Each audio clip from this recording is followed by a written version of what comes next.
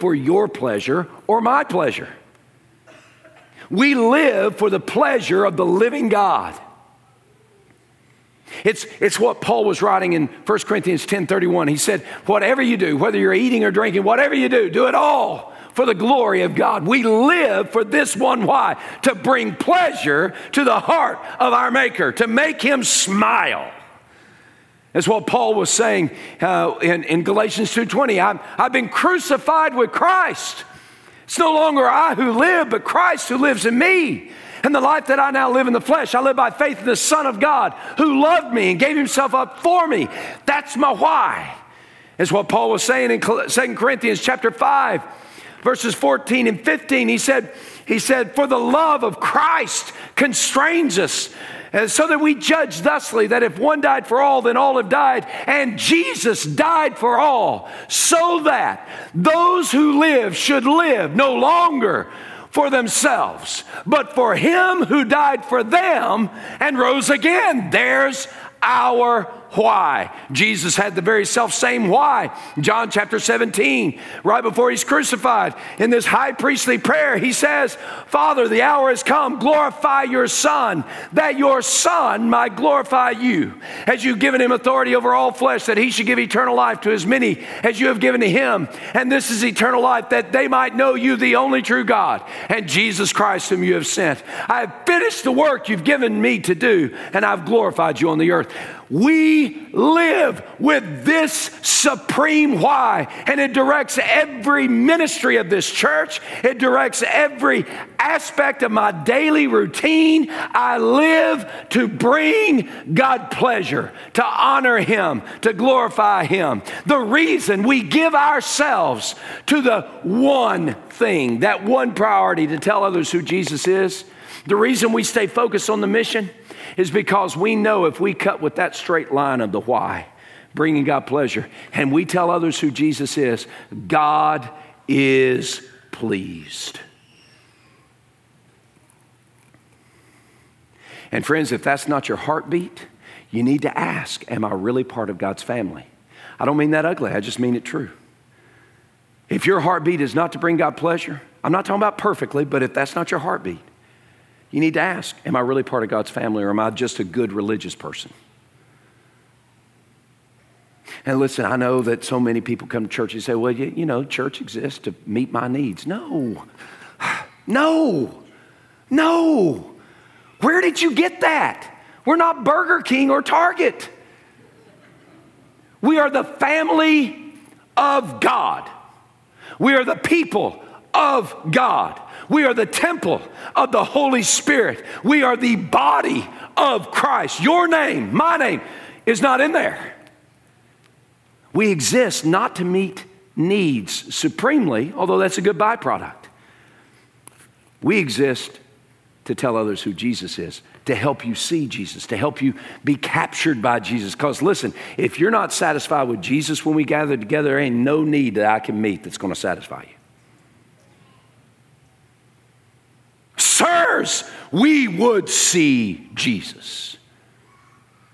And when we live for the pleasure of God, and when we share Jesus with others, God is pleased. The second thing we need to do is we stay focused on our calling when we stay focused on the Word of God. Look, experience is great. I don't want to minimize that. The experience of Peter, the experience of Paul and Barnabas is great, but the deciding factor at Jerusalem Council was the Word of God. As it is for us every day. You have questions about how you're going to navigate life. I get it. I do too. My goodness, I raised 4 daughters. Did you get that? I raised 4 daughters. Okay, my wife raised 4 daughters and I watched. I mean, honestly, I get the questions. I've navigated life like you have and still navigating life. I struggle with what to do and where to go and what to say. When I get punched in the nose, I want to cry, and I don't know how to navigate that sometimes. We all face broken, shattered dreams. But can I tell you this? When we go to God's Word and we soak our soul in God's Word every day, then we find comfort for our hurt. We find courage for our heart, and we begin to move forward in the fulfillment of the calling that God has given us so that we bring Him pleasure. Guys, listen. The Word of God is not just some dusty textbook from which we get some neat little stories. It's not just a place where we can go for cool poetry or a history lesson. The Word of God is the very heartbeat of God, the very words of God. When I was in Vacation Bible School, I memorized a scripture. Every year we would memorize the same one. And it's Psalms 119, verse 105. And it's so true. Psalm 119, 105. Lord, your word is a lamp to my feet, and it's a light to my path. Do you realize that the Word of God is given to us to correct us, to adjust us, to direct us, to encourage us, to inspire us, to show us the heartbeat of the Father so that we walk every single day in concert with His will? And it is the rule book for our church. It's the Bible. Not our experience. It's the Bible, not our culture. It's the Bible, not our tradition. Do you get it? The Bible is what we need to stay focused on. And when we're focused on the Word of God, then we'll walk in the will of God and we'll accomplish the ways of God. And that little sticky note that God has put on our desk, it won't get lost. We'll see it every day. And we'll seek to submit to His Word and fulfill our calling. Stay focused on the why, God's glory. Stay focused on the Word of God. And let's fulfill the mission that God has given us. Would you bow your heads with me, please? This morning, I want to just speak to those who are here who are not sure that they're part of God's family. If that's who you are, then and you're uncertain about your relationship with God, I just want to invite you today to do what we invited the children to do during Vacation Bible School. If you want to become part of God's family and there's that stirring in your soul and you long to know that God is your Father and that Jesus is your Savior and the Spirit of God resides within you, if that's your desire, if today you're living in hopelessness and despair because you're separated from God and the covenant of promise, then I invite you to admit that you're a sinner and to repent of your sin, to believe that Jesus is God's Son, that He died for your sin upon a cross in your place, and that He was raised from the dead to give you new life, and to confess that Jesus is the boss of you from now for all eternity. If you will admit and believe and confess, the Bible says that you may be saved, rescued, brought into the family of God.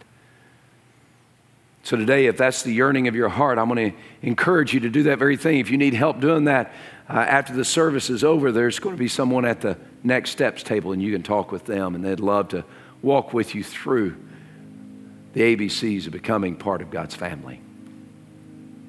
If you're here today and you're yearning for strength in the midst of your weakness, or you're longing for hope in the midst of despairing circumstances, maybe you're discouraged because of forces in this life that have been beaten up against you. If you're a follower of Jesus, can I tell you that God is faithful? That God is the God who parts the Red Sea. God is the God who makes bread rain from heaven for the hungry. And God is the God who still moves mountains. God is the God who stretches out His heart to you to encourage and strengthen you today.